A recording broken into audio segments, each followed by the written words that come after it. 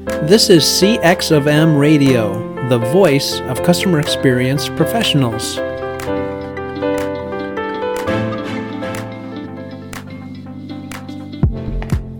Hello, and welcome to another World of UX podcast.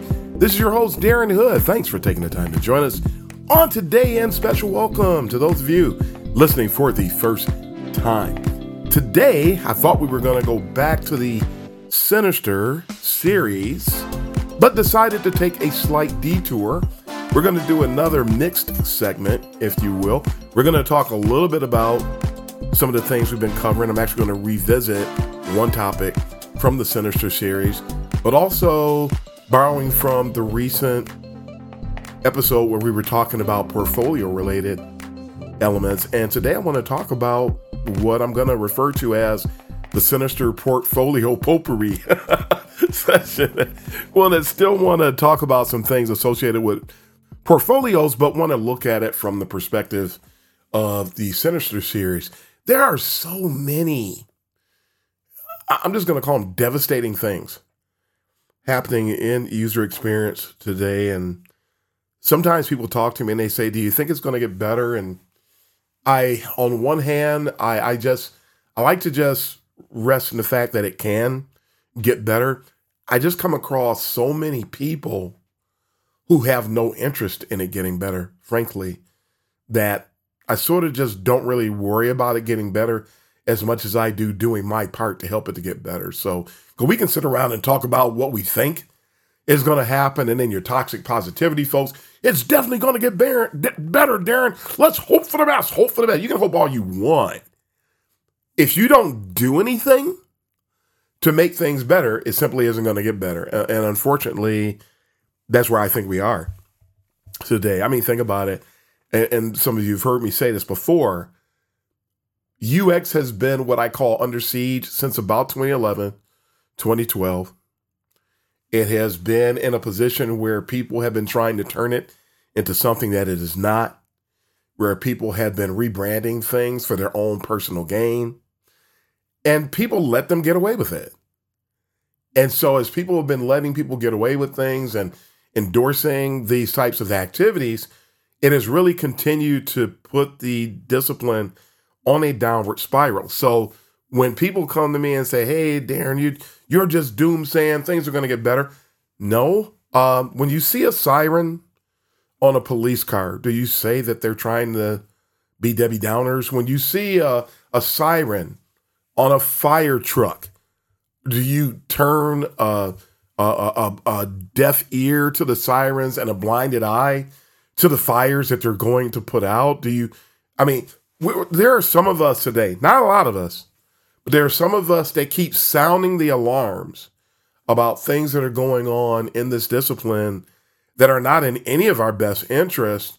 And instead of appreciating the alarm that's being sounded, people try to spin it and make it look like it's something that it's not. And it's not just the people you would expect. That a lot of people who have actually been in the discipline a long time, and there are people that are making a complete living off of trying to sell people on what's going on in UX today, even though it's detrimental to everyone's career-oriented well-being. It's really sad. It's really sad. I will never apologize for sounding a siren. I'm not crying wolf. Remember that old fable about the boy who cried wolf, the little story about the boy who cried wolf and kept crying wolf, and there was no wolf. Then when the wolf came, he tried to tell him, but nobody would listen to him. There's another story of the same ilk. Chicken Little, the sky is falling, the sky is falling. And we have this, people try to spin little tales about people like me sounding off on things like this and try to make us sound like the boy who cried wolf and try to make us sound like Chicken Little. When I started saying that UX was under siege in 2011, people said I was crazy. They said that, oh, why don't you shut up? Why don't you get out of here? Or they would just ignore me. If you ignore a police car that's driving through traffic, you ignore the siren and keep driving, you could lose your life. If you ignore the siren on the, love these metaphors, I do, if you ignore the siren on the fire truck or on an ambulance, and you fail to pull to the side of the road, then you're going to actually, not only can you suffer physical harm and potentially, I mean, it could be life-threatening to ignore them, but you're also creating a problem, and you're the accomplice of the complications that arise because the folks with the sirens are trying to help won't get the help they need. This is what's going on today. So I do not apologize at all. And I don't have to be appreciated to do what I do. I know the value of what I do, so I go out and I do it. And so I'm always going to stand for what I call the integrity of the discipline. I am always going to say what I know needs to be said. I know that I won't be appreciated the way that I should. I know I won't be recognized the way that I should. And there's a lot of people who've been in UX either close to the same amount of time as me, or in some cases even more, that don't appreciate it. And that's really sad. And they rally people after them. And when you throw the isms into it, the racism, the sexism, the ageism, and all these other things, when you mix up all the isms in a pot, people have a tendency to chase after whatever, how can we say this? However the isms favor them. So the sexist stuff, and it's funny, I had somebody talk to me recently, they got upset because of the work that we were doing with the American Board of Design. They said, "You folks don't have any females on that board." I'm thinking, well, yeah, you're right. There aren't any females on the board. But that's something that we are working on. It's something we have tried to address. But it's not the priority. The priority is that we need to have some type of way for people to prove that they are qualified to do UX work. We need to arrive at some type of licensure so that we can eliminate the posers, the retrofits, the upstarts, and the impact they're having on the discipline. If nobody does anything about it, the discipline will die. It can. It can die. Other disciplines have died. They still exist. Instructional design still exists, but it's a shell of its former self. And it's because the same exact thing happened over there. There are some fields where we don't see the posers, retrofits, and upstarts taking over because there's too much at stake, and because they have licensure in place and people have to actually prove that they're qualified in order to do the work. So you don't see people destroying the medical field. You don't see people destroying things like hairdressing. You don't see people destroying the plumbing industry. There's a lot of different fields where people have to get some type of licensure, some type of proof that they're qualified to do what they do. And so you won't see those fields being destroyed because they have the mechanisms in place to help guard against that. In UX, we don't. And we can't put certain things that are really of the politically correct type of elements. We can't exalt those over the purpose of the organization. If every company in the world began to take these little things that people complain about, that quite frankly are extremely biased in their nature, and they're ism oriented, and that's where I'm going to go in a minute. I'll get back to that point. If people focus on those things, which some companies do, it actually causes the purpose and the scope of the organization to become askew, and now things are all out of place because you've taken your eyes off of the prize, you've taken your eyes off the bullseye, and you start focusing on something else. So I like what we're doing with the American Board of Design. It's critical. We'll get everything done that needs to get done in its time. The good thing that's going on now is that the licensing, the test, I should say, for the licensing is in place. It's live. People can take the test now. And the long-term goal is to help provide that type of structure for the discipline already in place in the United States, working on it abroad. We want to have it in place so that everybody benefits. I mean, if everybody's qualified, everybody wins. One of the problems we have in UX today is we have a lot of people who aren't qualified and they're getting these positions and they end up not bringing value. And when they don't bring value, then people in leadership eventually see it And you see what you see now with the massive layoffs and things like that. And one of the main reasons that they're doing it is because a lot of UX teams don't bring any value, and they're not bringing value because a lot of people are engaging in UX theater instead of doing UX work. But that's something I'll go down a rabbit hole if I keep talking about that. Again, I love what we're doing with the American Board of Design. I was having a conversation with somebody, and the person was so focused on what they want to say. Please be it known, I am willing to have a conversation with anybody about pretty much anything, but it has to be a conversation. It has to be a dialogue that's going in two directions, where we are hearing what each other is saying, where we're understanding what the other parties are saying. Everybody understands everybody, and everybody's respecting everybody, and not so determined to have a particular point of view that you can't hear what anybody else is saying. That's not a conversation. So once you get to that point, it's over. So pretty sad stuff, and that's a sinister thing that's at work today, because so many people are either biased, neurotic, or both.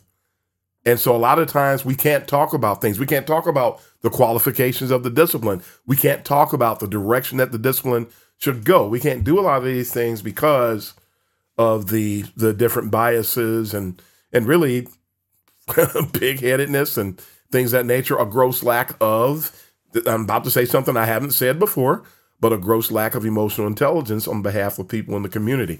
We can't make progress until we agree on certain things. So at any rate, let's go ahead and dive in to the Sinister portfolio potpourri session. I got a couple of preliminary things I want to address besides what I just said. And then we're going to talk about a few topics. As mentioned, I am revisiting something from a previous Sinister episode, but we want to make sure that we address these things. So a bit of potpourri, because again, we're all over the place. That's what the potpourri sessions usually are.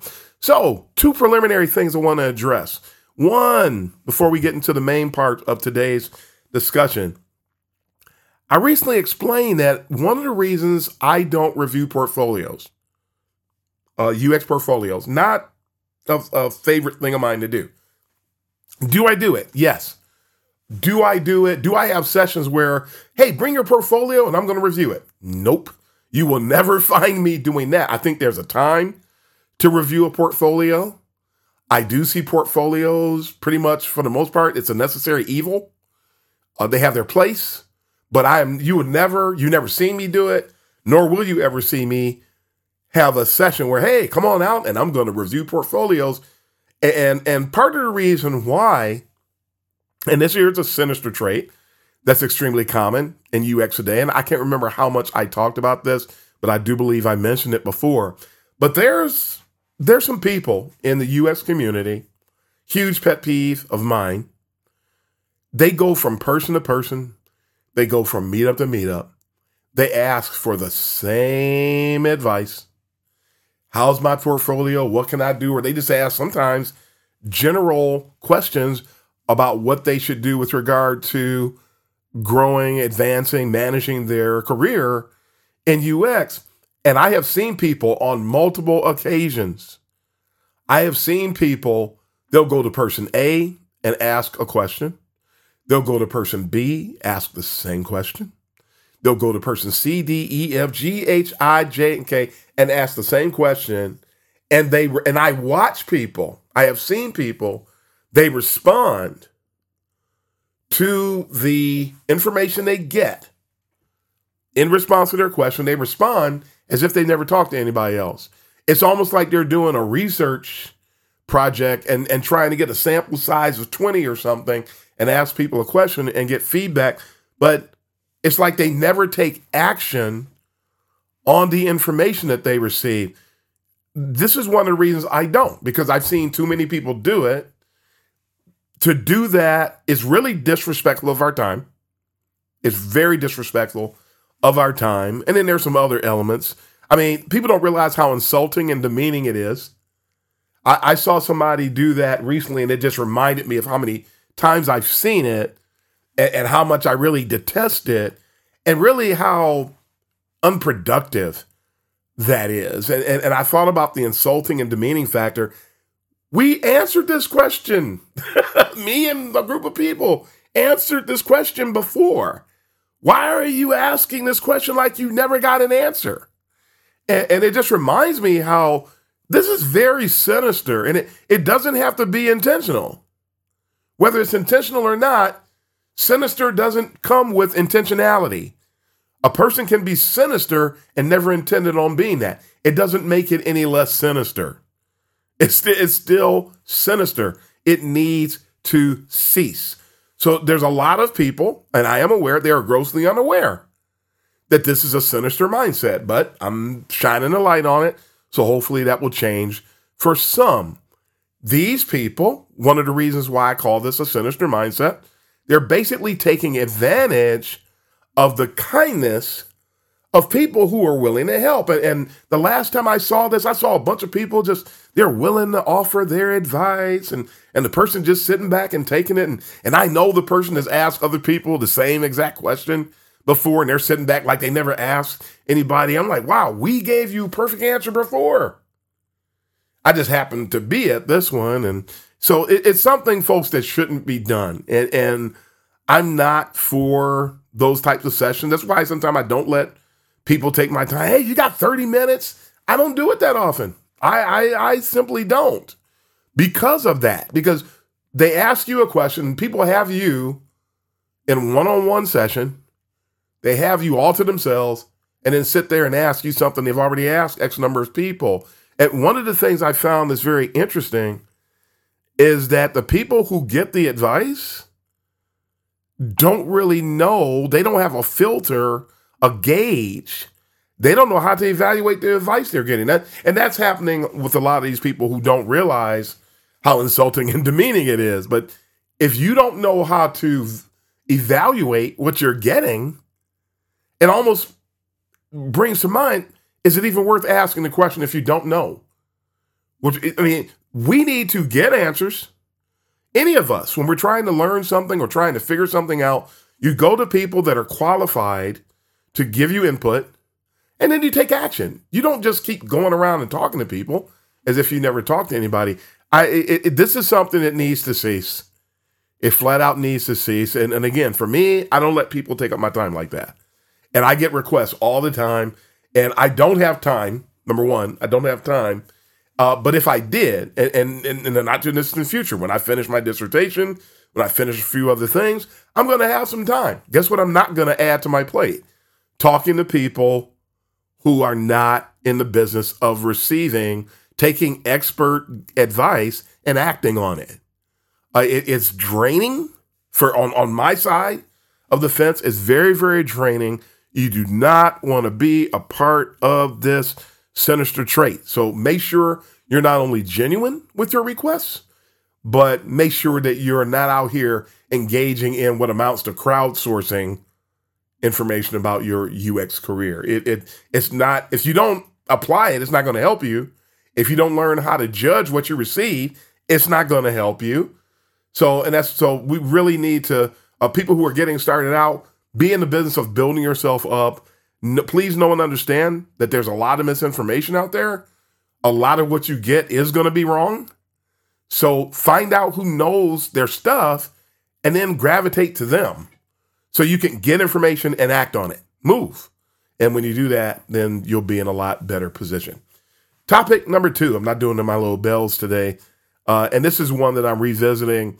But I mentioned when we talk about portfolios, we begin to segue a little bit here, that there's people who they see portfolios as being a main type of currency among UXers. And this is not true at all. As well as I had somebody who reached out to me recently and said, yeah, I know I need to get a mentor in order to be successful. It's funny the things that newer UXers are being told and believing that they need to have in place in order to establish and be successful at maintaining and managing your UX career. Interestingly, when you talk to 30, 40, 50 of them, none of them are thinking about having a strong awareness of and learning more about the fundamentals of UX. It's all about knowing tools.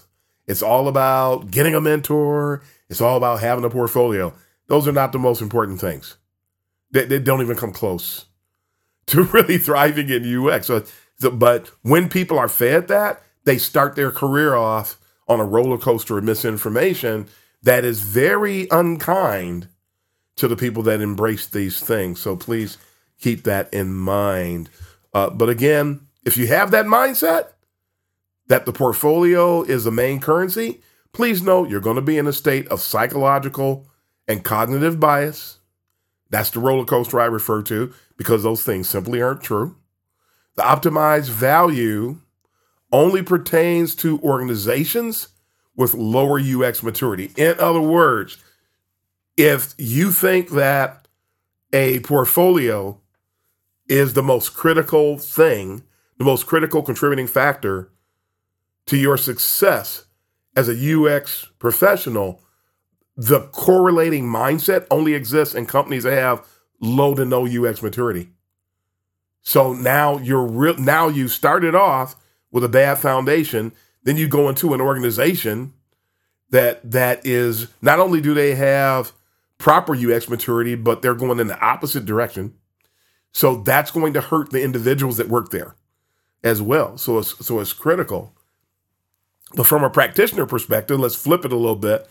Aside from what's going on with the organizations, when you're a practitioner, that issue of the portfolio being the most important thing, it's more applicable to people who are just starting out. I was talking to somebody recently who works for a nameless company that was talking about how when they interview more senior people, they didn't ask to see a portfolio. When they talk to more junior people, they did want to see the portfolio. And I'm thinking, wow, that's really wise, because, I mean, I had a job that I can't remember if I mentioned this or not recently, but there was a job that I was hoping to get an interview for a few months ago. And the person said, okay, so when you get a chance, shoot over your portfolio. And I'm going, wow, you want to see my portfolio? And I didn't send it, and I didn't send the link. And after 3 days, I finally say, you know what? I need to let them know what's on my mind. And I reach out to the person and I let them know that I decided to withdraw. Because if I send my portfolio, all I'm doing is opting into an aesthetic or visual design competition, which I'm not going to do, which is what many portfolios are. And I believe we've mentioned that as being a sinister factor that's at work in UX today. I'm not opting into that for several reasons, some of which we'll mention as we get to the other topics here today, but one topic in particular. But if you're just starting out, it is going to be important to have a portfolio, because most jobs are going to ask for it. That's the necessary evil component that I talk about. But you need to show what you know as an entry-level person in UX and what you bring to the table with regard to work you've done and things you've been exposed to, so companies can understand what they're getting into when they bring this new person on board. Something I have said in a previous episode that I want to bring back to mind here, please know and understand, every entry-level person, on top of the fact that entry-level positions amount only to up to 5%, 3 to 5% of all open UX jobs, which the people at the boot camps and a lot of other folks are not telling people this when they tell them how they need to come into UX. They're not saying, yeah, come on into UX. This is great. Oh, by the way, there's only very, very, very, very, very, very, very, very, very few positions for entry-level people. They're not telling people that. And they're painting this picture that the grass is mega green, and it's really not. So, and it's always going to be that way. It's like that for every discipline in the world. Entry-level positions are usually grossly outnumbered by their counterpart positions at a higher seniority level. So that shouldn't be a shock to anybody, number one. But when you are just starting out, it is good to be able to understand, to talk about the work and see what you're doing. But you don't have a lot to put in there. So keep that in mind too. And folks should stop scratching and clawing, putting everything under the sun that you've done in your portfolio. It's really sort of silly, even for entry-level folks. It can be sort of silly because you're entry-level. What work have you done? What projects have you really worked on? So, and entry-level people don't have a lot of things they can add. So we understand that. It's a bit of a catch-22. I hope you understand that. But whatever you can provide to help communicate who you are, by all means, you want to be able to put that together. But that's where it has great value. For a person like me who's been doing UX work for 28 years, as we segue into the next topic, not only is it not that critical, but portfolios are discriminatory vehicles. They trigger facilitation and bias. This is the next topic today. Portfolios are vehicles for discrimination, folks. And the people who've been doing the work a long time, you don't want to see our work. It spans so much time, and people want to see, they expect everything to be today, reflective of today. Well, but if you talk to somebody who's been doing UX over X number of years, their portfolio was never going to be just fully reflective of today. And there's going to be things that are going to be in the portfolio of an experienced person that's not going to really move the needle when you have a hiring manager who is who's really given to bias, who's triggered by bias, who's governed by bias. It's really sad. So I remember, as an example, I remember once that I showed my portfolio to somebody, and the person, and unbeknownst to them, that's what they were looking at. So not like I tricked them, but somebody said, "You were tricking them." No, I didn't. I just happened to show them some stuff and just show it to them. I wasn't trying to get a job. This was just a conversation that we were having. I want to be fair and explain that. And I just valued this person's opinion about some of the visual-oriented things that I had done over the course of my career. Person I talked to was extremely skilled at visual design. What I didn't tell the person was that the designs they were looking at were over 10 years old. Some of them were 15 years old. Some of the things that they were looking at, I was just pretty proud of that work. There were a bunch of logos in there included in it. Interestingly, logos that were still being used by the organizations that I designed them for. Yep, I did. That's how far I went with my visual design. I used to design logos. I used to do everything. I used to create all the assets. I used to do all the copywriting. I did everything for a lot of people's websites back in the day, including making sure that they had a nice sound and valuable, intuitive user experience. I oversaw all of it for a lot of projects that I worked on over the course of my career, especially earlier on. And so the person proceeded to say they liked the logos that they saw, but they were extremely critical beyond that. And here's something else that happens, especially when you get into visual design. Even though it's not limited to visual design, this can be applicable to UX design as a whole, is that there's always 100 different ways to design something. Because there's 100 different ways to design something, and the person that you might be talking to, the person who might be evaluating your work, might view things differently. And keep in mind, pause there for a moment. This is not based on the business requirements. This is not based on the business goals and marrying the business needs and user needs. And that's the problem with the visual design component and how visual designers have overrun UX. They bring this extremely heightened level of subjectivity into the work when UX requires a heightened level of objectivity. Because when you're doing visual design, everything's an expression and there are no rules. When you do work in UX, there's a ton of rules, and the more subjective you are, the more you can distance yourself from your user base and from their mental models. So it's really interesting. And so that's what came out of this little discussion. You know, I knew the designs were dated, but the person who, and I say dated only literally, that they were over 10 years old, but the person had all kinds of mega critical things to say, mind you, none of the criticism that the person had actually impacted the user experience.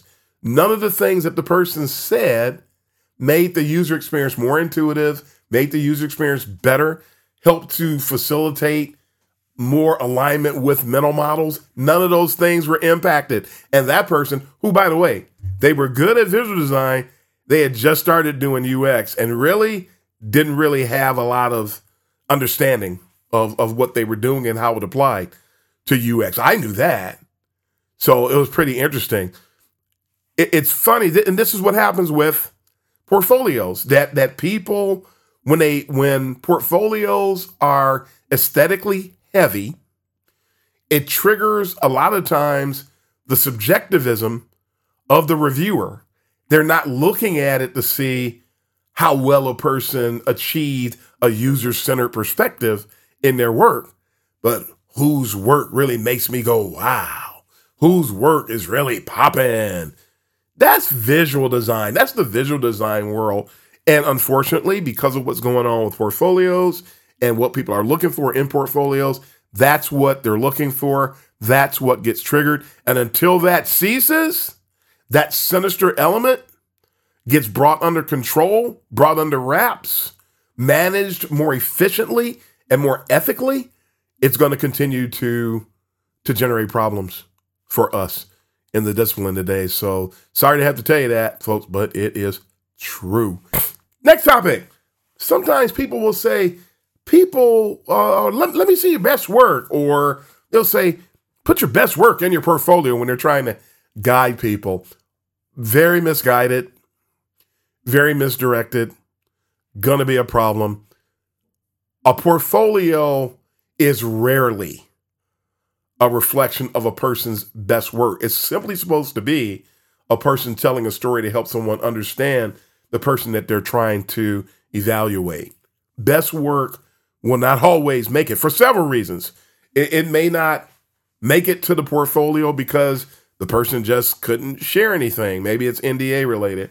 It's not going to make it to the portfolio because a person just didn't have an opportunity to gather some of the more rudimentary elements and then collect them to put them in the portfolio. But whether a person's best work is in the portfolio or not, it should simply tell the story. As long as the portfolio tells a story and represents the person in the best possible light, the job is over. So this best work thing, it's a myth. And folks need to leave that alone. Stop trying to show people your best work. It's not likely that that's going to happen. And on top of that, to make that matter even worse, your best work, my best work, may or may not resonate with a potential employer that you're engaging with. So that's another problem when people, man, I showed them my best work and they didn't like it. Well, because it doesn't match what they're looking for. The use cases that are in one person's portfolio may not match the use cases that the person is trying to evaluate when they're a hiring manager. And these are the ongoing issues, the problems associated with portfolios that everybody's saying, let me see your portfolio, is not really addressing. And it should be addressed beforehand. So when you do see a person's portfolio, you can look at it objectively, ethically, and in a way that reflects sense. Because a lot of the times what people are looking at, it doesn't make any sense at all.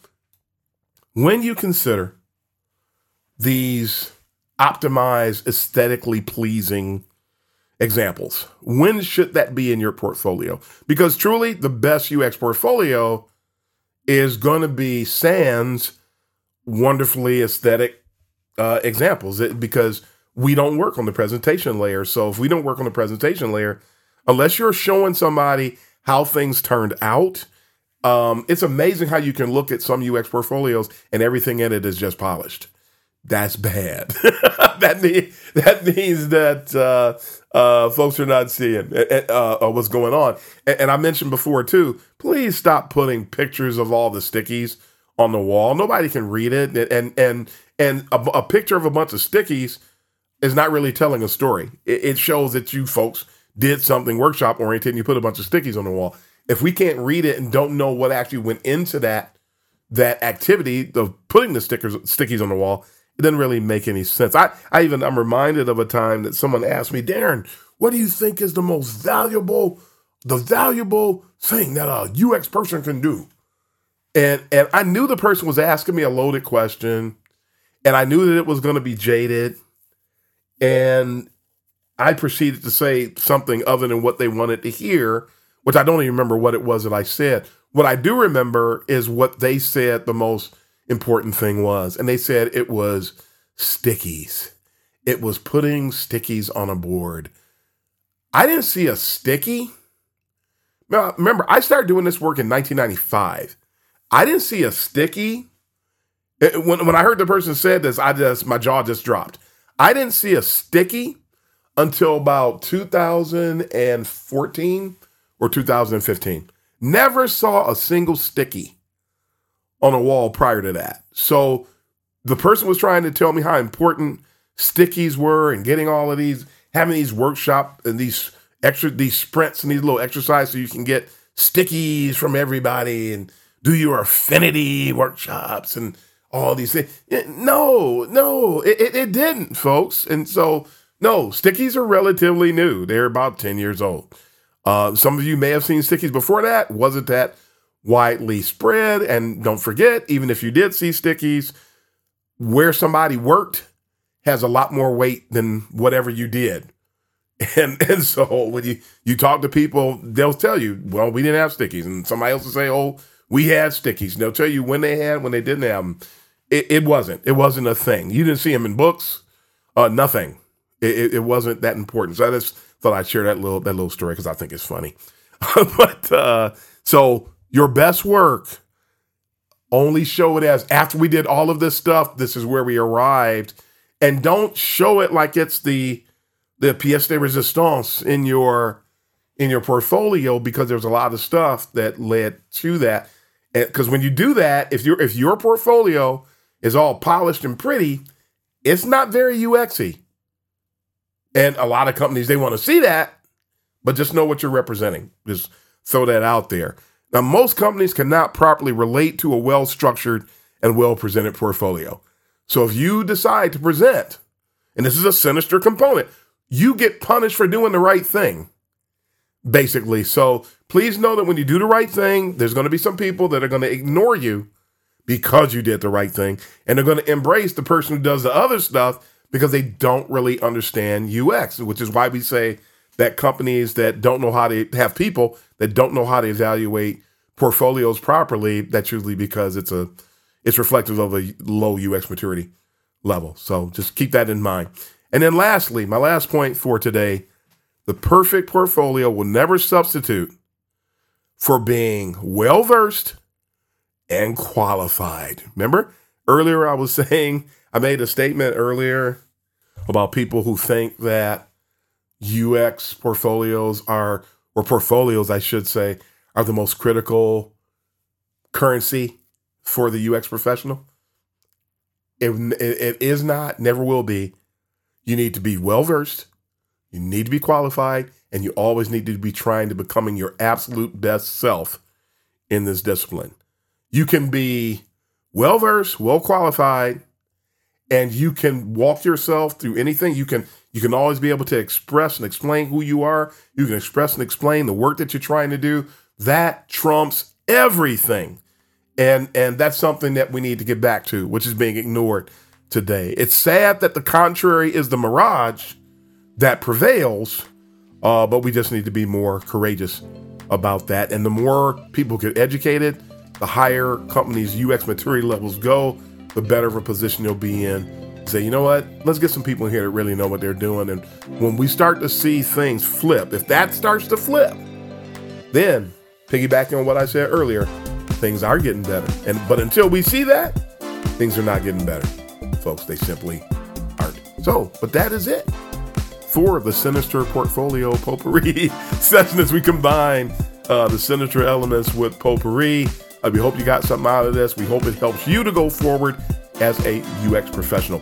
But until next time, it is time to sign off. So this is Darren Hood, the host of The World of UX, again wishing everybody all the best. And until next time, happy UXing, everybody. Thanks for joining us for this session of CX of M Radio. Be sure to rate, review, and subscribe to the show, and visit cxofm.org for more resources.